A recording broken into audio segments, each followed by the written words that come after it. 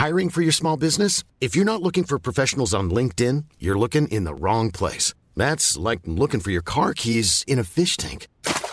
LinkedIn helps you hire professionals you can't find anywhere else, even those who aren't actively searching for a new job but might be open to the perfect role. In a given month, over 70% of LinkedIn users don't even visit other leading job sites. So start looking in the right place. With LinkedIn, you can hire professionals like a professional. Post your free job on linkedin.com/people today. Today on the Debunking Economics podcast, a subject dear to Steve Keen's heart: house prices. When will they fall? We talked to Russell Quirk, one real estate expert who believes house prices will always rise over time and says experts who predict otherwise are just doomsayers. So we pitch him against the biggest doomsayer of them all, Steve Keen and Russell Quirk, today on the podcast. I'm Phil Dobbie. Welcome along.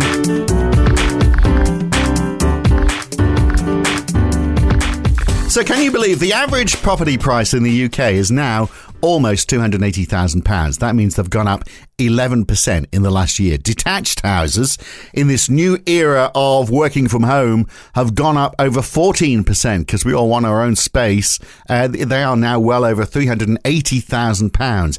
In Australia, property prices in Sydney rose 27% last year, 27% in a year. So if you bought a house more than a year ago, surely you're never going to lose out on that money that you've put into property. But will it last? Well, Russell Quirk is a UK commentator on real estate. He founded one of the early online real estate providers, eMove, and he has years of experience in the real estate industry, both online and in person. Yes, they still do that. And he joins me and Steve on the podcast this week. So Russell, you reckon you'll never lose out on real estate? Prices will always keep going up. Is that your position? In Britain, I think generally so. And there's a kind of bunch of reasons for that. I mean, particularly in Britain, because there is such limited supply.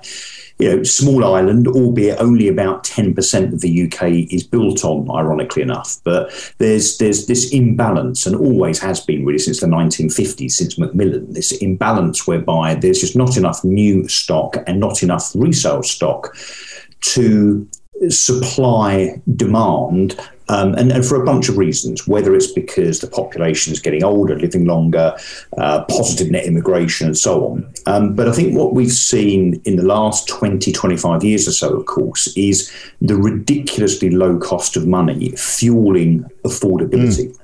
And that has led, without question, with kind of a couple of interruptions. I mean, the interruptions have been kind of early 90s and then, of course, the financial crisis of 2008-9, which were extreme events. Apart from those two blips in history, house prices really since the 1970s have continued to increase. I think the question is, how much do they go up by? I don't see this as a binary argument whereby if house prices aren't going up at 10% per annum, they'll be dropping. You know, of course, there are shades of grey. Well, I tell you, you're going to have no argument from Steve on the idea that the cheap availability of money's had a big part to do with this. But before we get Steve onto that, if everyone thinks prices are going to go up, and that that's the accepted wisdom, then surely everyone's going to bail into property. That's going to push prices up even higher, and that is how markets overheat, this herd mentality.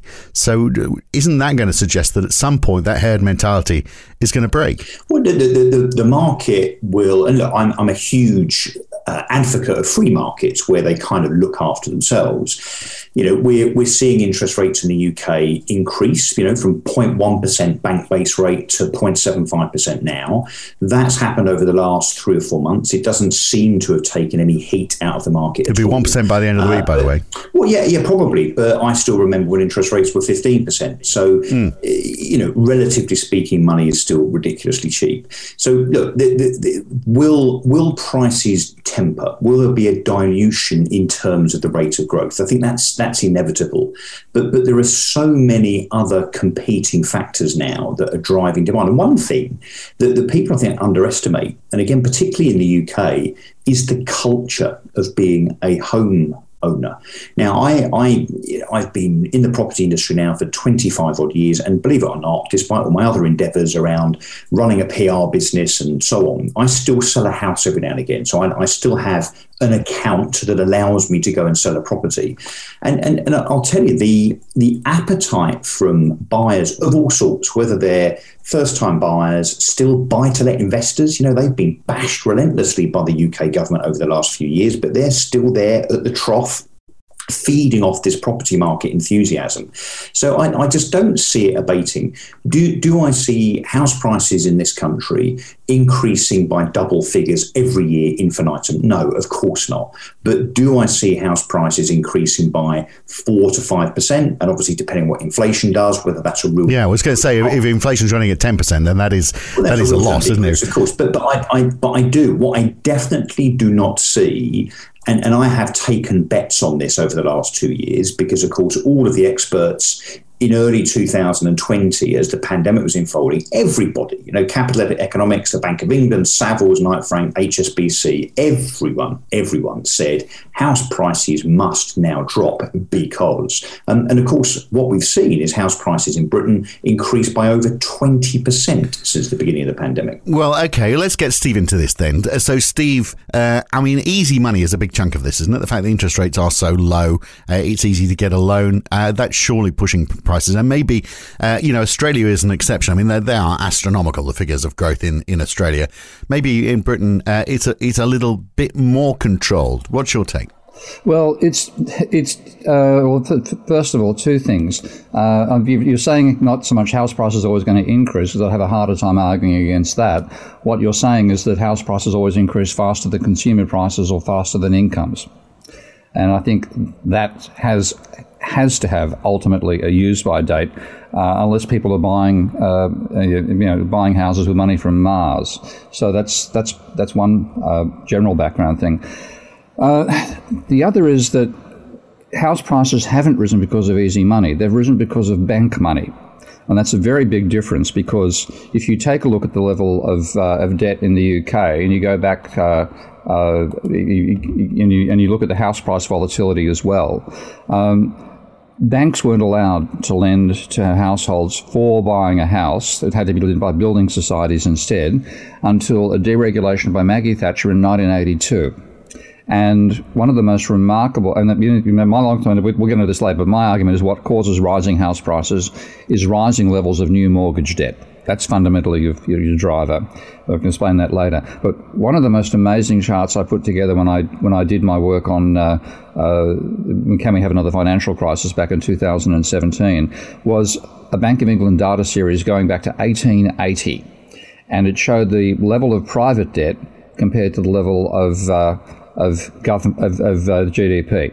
And literally from 1980 until 1982, the level of private debt, household debt, household plus corporate debt, the combination, never exceeded 73% of GDP. After that regulation, the level rose from 68% of GDP in 1982 to 188% of GDP in 2010. And that is the engine that enabled the bubble in house prices to occur, because that was giving people more mortgage debt to buy houses with. And that's what we call history, but that's only been after deregulation by Maggie Thatcher in 1982. So that was a while ago, and we haven't seen that bubble burst just yet. No. So that's come to the other part of my argument. In the last 10 years, we've seen a 7% increase in the number of properties in the UK, which is roughly in line with a little bit more than the increase in population, actually. But a 15% increase in loan size and a 30% increase in property values, in all of that in real terms. So 7% more properties, 15% increase in the loan size, 30% increase in real terms in property values. So that's an unsustainable bubble, surely, isn't it? Yeah. So, but again, I totally accept the argument that this is the freedom of debt. And actually, interestingly, the Bank of England, who, of course, in the UK introduced a mortgage review a few years ago to say, look, you've got to stress test your customers as a bank, and you're going to have to peg your multiple in terms of debt versus income at a particular figure.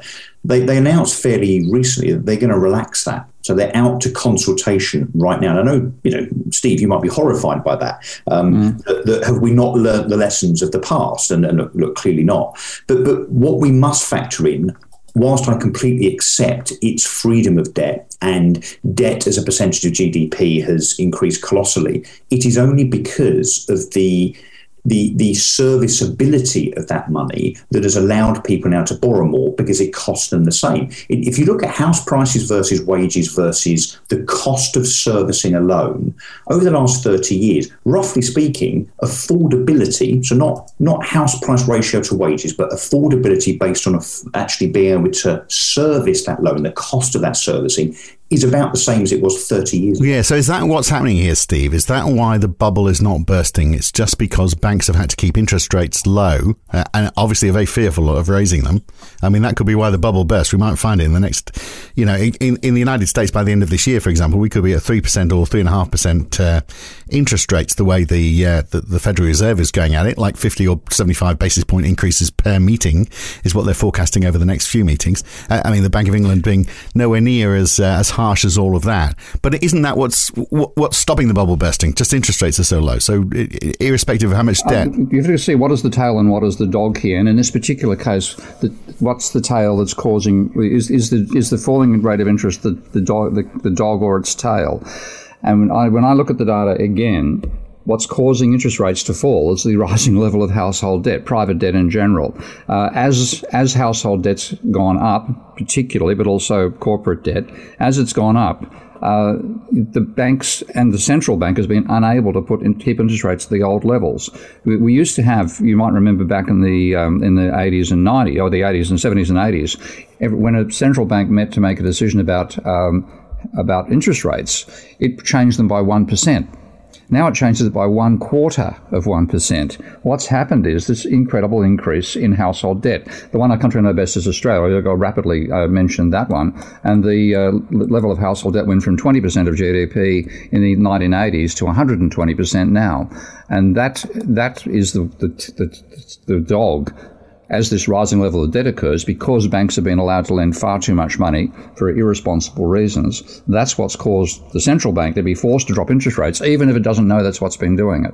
And of course, governments love it, don't they? So governments love a buoyant housing market. Exactly. We definitely agree on that. Well, because it's a wonderful political benefit, and it's certainly true to say here that if you can get people into home ownership, they seem to statistically be more inclined to vote Conservative. So it's certainly something that the Conservative Party like to encourage. But of course, it then, arguably, I think, has a benefit to the wider economy. The reason that Rishi Sunak introduced, what was an incredibly bold stamp duty holiday for an incredible period of time, for a whole 12 months to wipe, as much as £15,000 tax off of each transaction, was he was totally unconcerned, I'm sure, about the fact that could overheat the property market, which undoubtedly contributed to it. Yes, absolutely.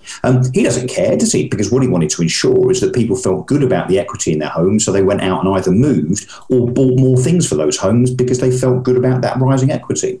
Yeah, and that's the same thing globally. I find the same effect in Australia as well, and America, etc., etc. So it's been a global situation, and what I describe what we've got now these days is not the military-industrial complex, which is what Eisenhower called American economy back in the 1960s, but the financial-political complex. The politicians, the only people they talk to are bankers. Everything they do is about making bankers feel better off, and because bankers are the ones who are providing the fuel for this bubble, it keeps on going. And that's absolutely been the cause of that at the political level. But the question is, what's the engine driving it, and why is it so hard to see? And I've got the analysis that I've done, which we'll talk about when we get to the question, just shows that if you want to have continually rising house prices compared to consumer prices, house prices rising faster than CPI and rising faster, therefore, from most incomes, you've got to have an accelerating level of mortgage debt. And this is the punchline for me. Nothing can accelerate forever. Well, and explain why that is, because because at the moment it seems like we're happy to see a moderation in the growth. You know, we feel as though we're still better off if we see, so long as it's going up. Although we do have that point now about inflation, you know, and I wonder whether we're going to see that, you know, in real terms, we are going to see house prices fall this year, and that becomes the first warning sign for people, I guess. Yeah, well, I can explain the basic logic, and it's everybody agrees supply is relatively fixed for housing compared to anything else. Okay, it's easy to make another pack of muesli bars. It's not easy to make another house. So supply is always going to be more rigid in housing than virtually any other sector of the economy. So mainly what's causing your fluctuations is fluctuations in demand. Now, where does the demand come from for housing? Unlike muesli bars, you don't buy muesli bars with a mortgage. Okay, that's coming out of your income. So the predominant source that people have for buying a house is money they borrow, and under Maggie Thatcher's control since 1982 in the UK and most of the rest of the world, the Western world, it's from banks rather than building societies. And when banks borrow, when you borrow from a building society has a bank account at a bank, and you borrow, that money goes down, yours goes up. There's no change in the total amount of money. When you borrow from a bank says, that's a great idea, here's £1 million to buy that place in Shrewsbury, and by the way, you owe us £1 million. So their assets rise, which is our debt to them, and the money supply rises, and that's what causes economic growth courtesy of mortgage lending. Now, because it's created new money for the economy. Yeah. Okay, so the fundamental demand for new housing in the aggregate in any country is new mortgage debt, which is the change in mortgage debt. And that's what gives you the main determinant of the level of prices. Do a bit of mathematics called differentiation and work out what the rate of change of one is the rate of change of the other. And that then suggests that the rate of change of new mortgage debt is what drives the change in house prices. And when I do the numbers on that seemingly esoteric argument in the UK, from 1969, which is before Maggie did the change, until now, the correlation between those two factors is 0.57. Now, most economists are pretty happy to get a 0.3 correlation between some intricate economic model they've built and the economic data they're trying to predict. Right. So those two factors, just so we're all on the same page, those two factors are the rate of house price growth and the rate of mortgage debt. Yeah, and that's what's driving it. So long as house mortgage debt is accelerating, you're going to get rising house prices. Now, the more, in simple terms, the more money that is available through banks, the easier it is for you to get a loan, the higher house prices will get. People are so keen to, on this fear of missing out, they're so keen to get on the mortgage ladder that they'll just bid higher prices for houses or accept higher prices for houses because the bank's going to give them a loan that's big enough. It's more. Humans aren't very good at understanding acceleration. You can be accelerating while you're slowing down because you can be slowing down more slowly. Okay, and so we don't see this. It complicates things for us not to see it as being a visible factor. But that is the underlying factor, is this acceleration in mortgage debt, and that can be maintained positive by dragging people back into the market. As we've done, like Australia's done time and time again, with first home buyers grant this and discounts for investors and so on, tax cuts and that sort of stuff. It just keeps on dragging people back in and maintains that positive acceleration.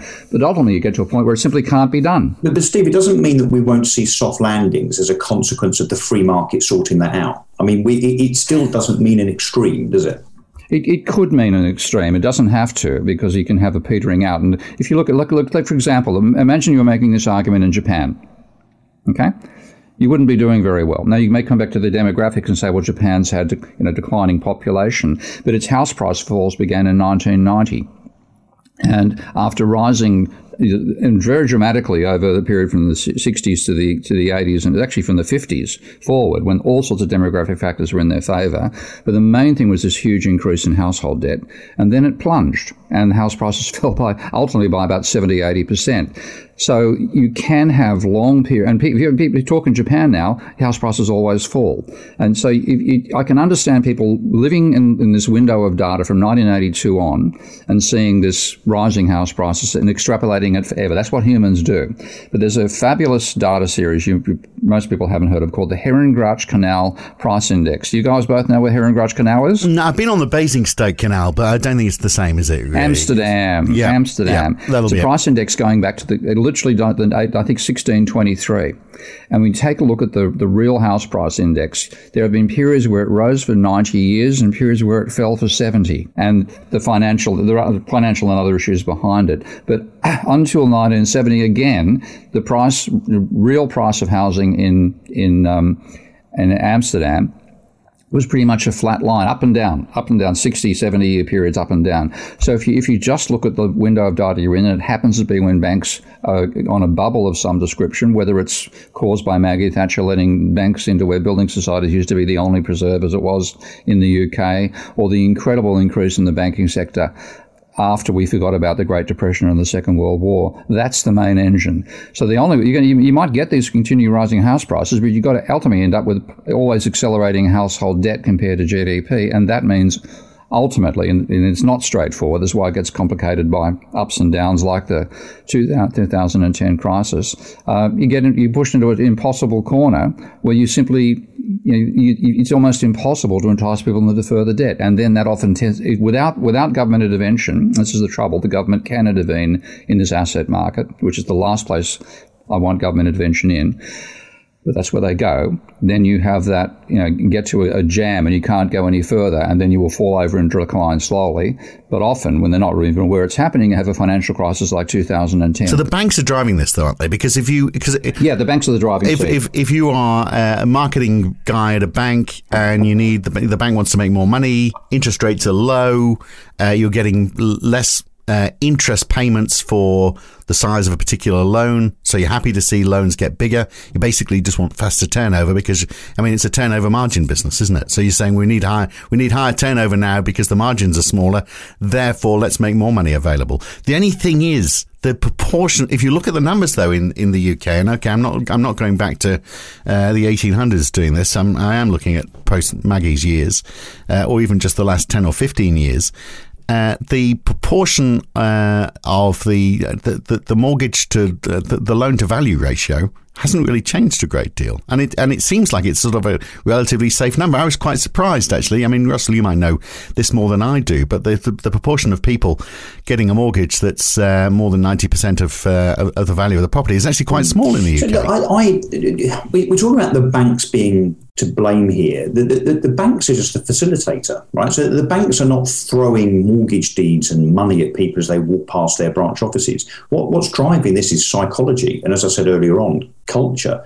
So yes, of course, the banks have to facilitate. So they have to be. But if you really want a house, if you see a house and you really want it, and and the bank says you can afford it, you're going to say thank you, bank. If the bank is there saying, actually, but that's what I'm saying. So I think it would be a mistake to think it's the banks driving it rather than the behavioural economics driving it.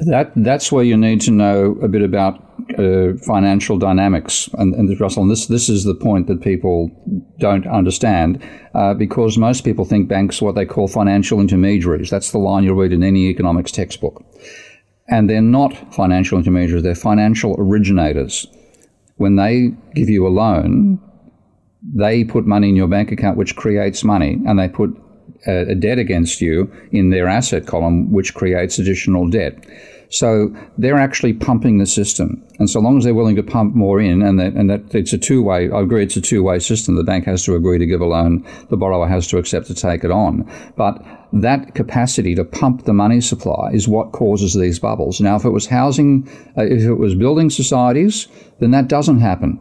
You'll get fluctuations, but you won't get a trend in the level of household debt. Now, that's why I come back to the level of household debt. But aren't we looking at that the wrong way around? So we keep talking about how the banks are giving and the consumer is taking. It's not that way around. It's the consumer that, by way of their behaviour and their penchant for home ownership and their desperation for all things consumer goods, they are dictating, they are pulling, and the banks are falling in line. So this conversation is almost taking the shape of the banks are the villains, which look, generally they are, but the banks are almost just sticking money into an account and saying, hey, look, there you go, now go and spend it. It's not that way around. I think psychology drives the facilitation of the loans through the banks. It would be true. That would be the case if we were talking about getting on your credit card. And when you look at credit card data, that's pretty much flatlined. It goes up, it goes down. The country have got best data for that in Australia, but it was 10% of GDP roughly in 1960, and it's 10% of GDP roughly in 2020.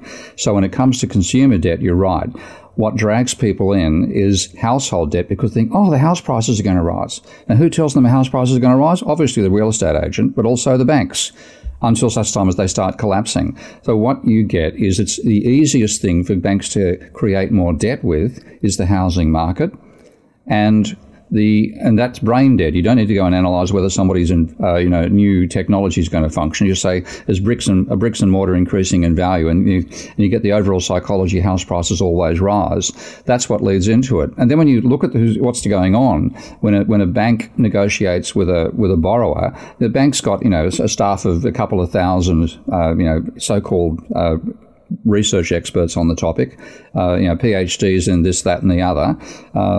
We talk about the quant sector, et cetera. You've got mum and dad on the other side. And there's a tendency for mum and dad to trust the experts. Well, they're not experts, and they're not independent. So yes, I do say it's the banks. They're not actually even aware of it to some large degree, because I've spoken to enough bank executives to know that most of them, about 98%, don't understand that banks create money. But when you look at it, this letting private debt get out of control is what causes financial crises. And it's normally manifest in a housing bubble. And a great friend of mine who is an ex-banker called, a great name, Richard Vague, least vague person I've ever known.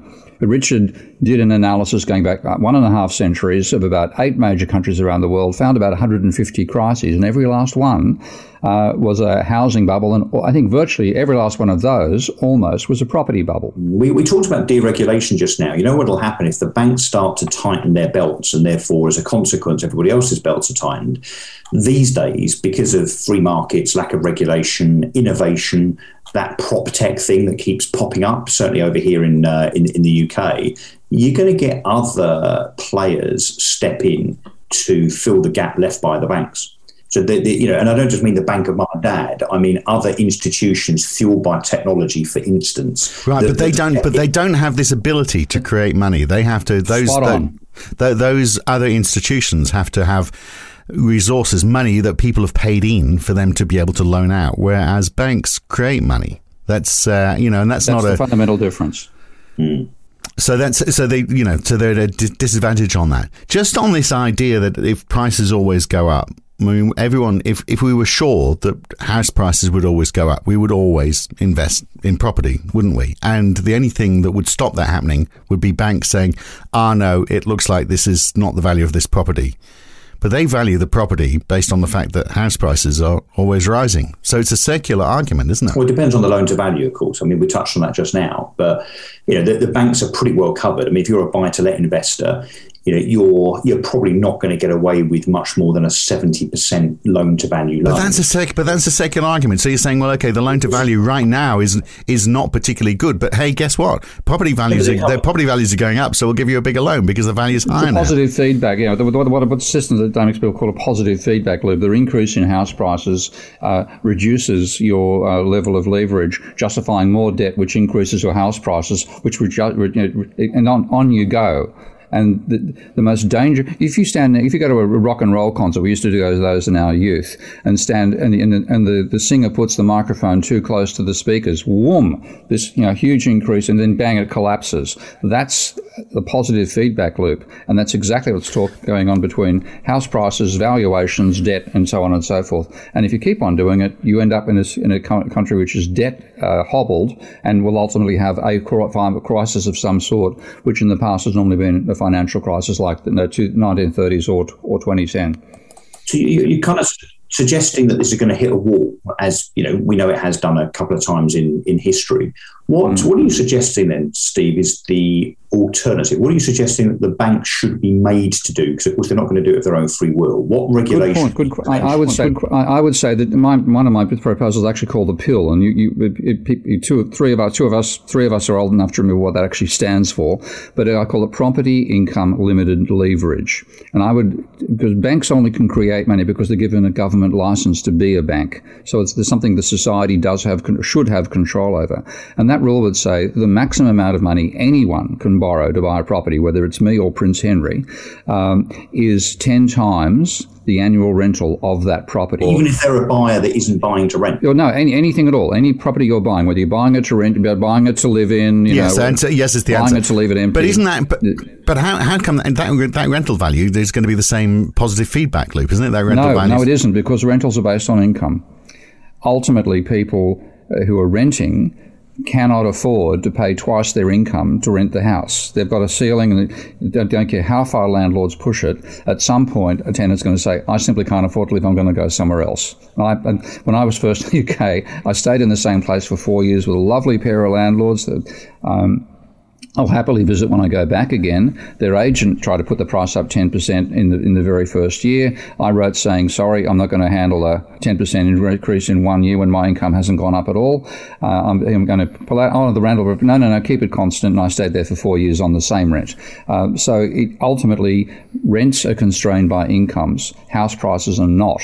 And I foresee if you tie the amount of money you can borrow to the rental income of a property, then you won't get sustained house price bubbles.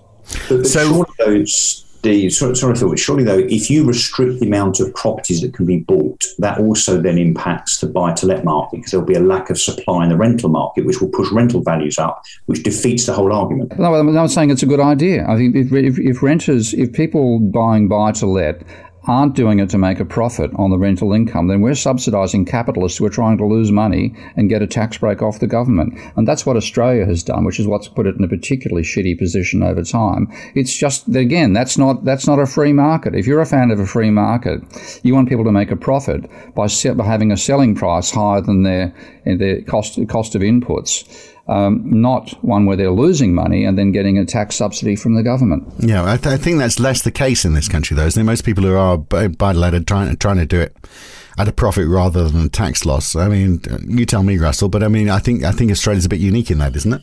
Yeah, so in the UK, I mean, bearing in mind the typical landlord is not an institution. They're an individual or a couple or a family that own less than 3 properties. So they're doing it, A, for the capital appreciation and B, for the yield.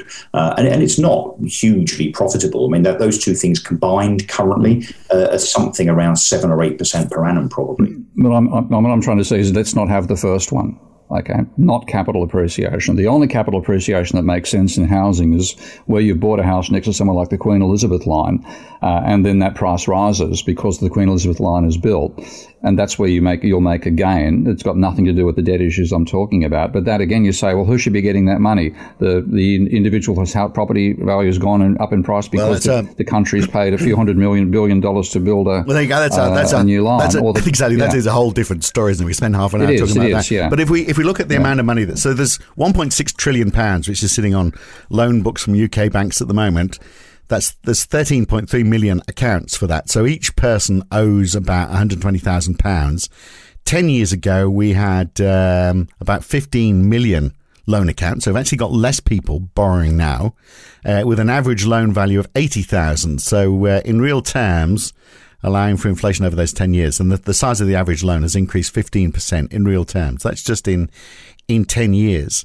So presumably there's a spillover impact as well on the economy in that. So I know it's new money, but it's money that those people have got to pay back, and that's money that they're not spending in the broader economy. So this house price, I mean, in a way, seeing these house prices fall might be a good thing, because it's going to release more money to be spent in the broader economy. It would be devastating. So psychologically, for the 16 million people that own their own home in the UK, it will be absolutely devastating.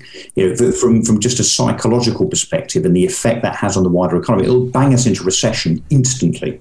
How's that a good thing? Well, I got news for you on the recession thing, but also, I mean, just longer term, it means if house prices are lower, then you're spending a lower portion of your income on house prices. That gives you more money to spend on other stuff. We've allowed banks to create far too much of our money supply, and the government's created far too little. So you've got to, that's a trap, and you've got to get out of a trap. And just like the banks create money by whacking a loan against you on their asset column and giving you money in your deposit account, when the government runs a deficit, it puts money in your bank account, so the deficit actually increases the amount of money you've got, and it puts money in the reserve accounts of the banks at the central banks. Now, that they can do that and then say to people, Okay, if you've got debt, you've got to pay your debt down by the amount we've just given you. So you don't get any change in the money supply. You mean that the amount backed by reserves goes up, the amount backed by loans goes down. Now, what then can be done is that, as happens now, when the government runs a deficit, after the deficit creates money, it also creates additional reserves. Reserves are nothing for the banks, and they're expected to run the deposit system, which is expensive. So the government sells bonds to the banks, and the banks buy the bonds with the reserves. So the reserves go down, their bonds go up, and they get an interest rate yield on the bonds. And that's why they used to call banking the 636 business. You borrow at 363, you borrow at 3, lend at 6, and you're on the golf course by 3 o'clock. And that's the sort of financial sector we need, not the bunch of masters of the universe nerds who don't know what the hell they're doing we've got right now. So, I mean, just getting back then to Russell's question, Steve, how do we get a soft landing? If we're in a position now where we've got rising household debt, and if we see that slowing, not even decelerating, but we see the rate of that growth starting to slow, then we're going to see that is going to have an impact on property prices and, more to the point, the economy. How do we get a soft landing out of this? That's the favoured term at the moment, isn't it? How do you get a soft landing rather than, as Russell described, that situation where people see their house prices go down and they go, oh, we're not as rich as we thought we were. We're going to cut back on spending and the economy tanks. Well, that's why the idea of bringing in both what they call the PIL, property income limited leverage, is to control on banks in the future. But for now, to make up for the fact that we let banks create too much of the debt, the money supply in government, to little give everybody an identical amount of money to reduce the level of household debt by something of the order, because this is how high household debt now, of 100% of GDP.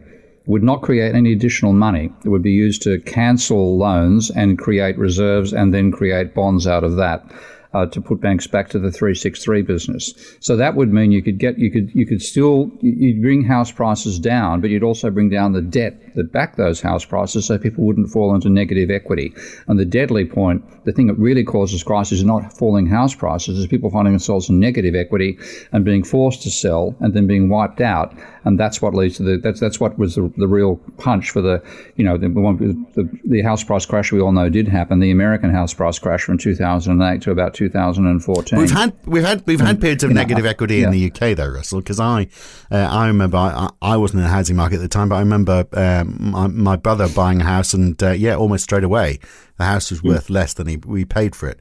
And but only twice in history, as I said earlier. The property recession of the early 90s took quite some time to shake itself out. We saw the effects of interest rates and a reduction in supply of money, that really hitting house prices from kind of 1990 onwards. And I was a young estate agent, or youngish estate agent at the time, and I remember that not really coming back until about 1995, 96. And then, of course, we saw a much shorter period of recovery, but quite a pronounced one in 2008-9, where, of course, if you bought a property in 2007, you were definitely in negative equity for the next few years, for sure. But, if I'm answering the question that Steve answered, I would say, look, let's be careful of the unintended consequences of the inverted commas benefit of bringing house prices down to what is theoretically a palatable level.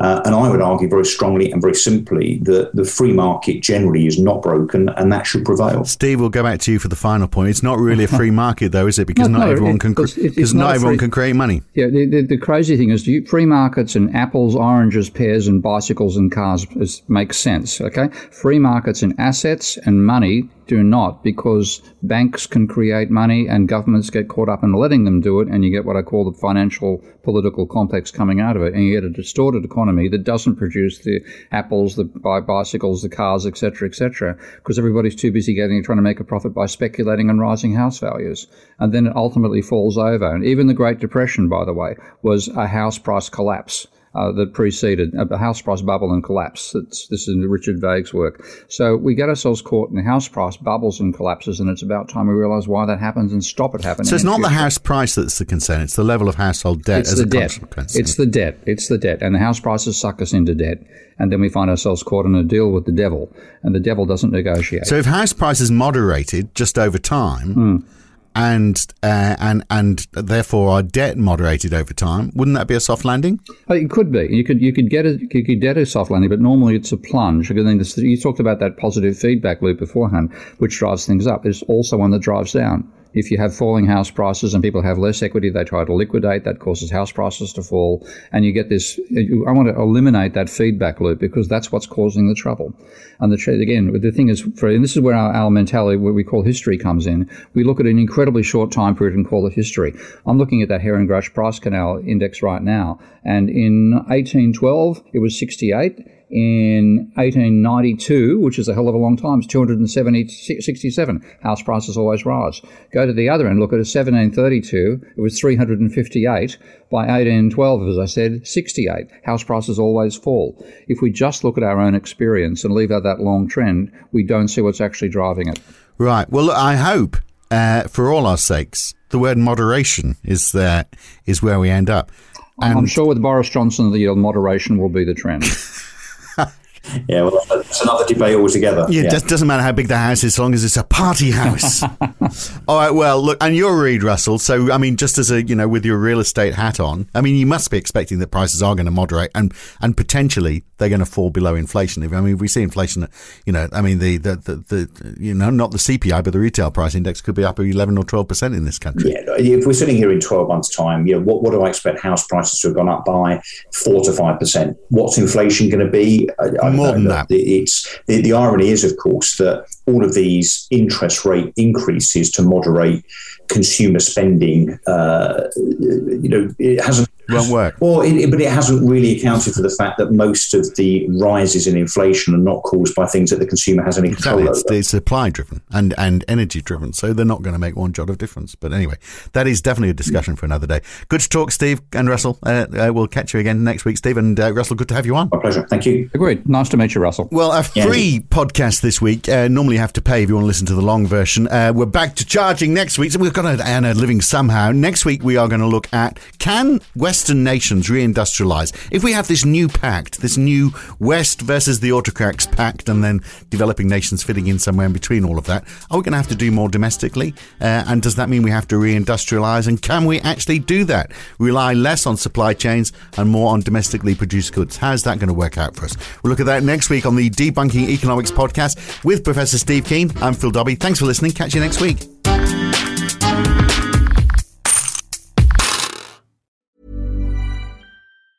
Mom deserves the best, and there's no better place to shop for Mother's Day than Whole Foods Market. They're your destination for unbeatable savings, from premium gifts to show-stopping flowers and irresistible desserts. Start by saving 33% with Prime on all body care and candles. Then get a 15-stem bunch of tulips for just $9.99 each with Prime. Round out Mom's menu with festive rosé, irresistible berry chantilly cake, and more special treats. Come celebrate Mother's Day at Whole Foods Market.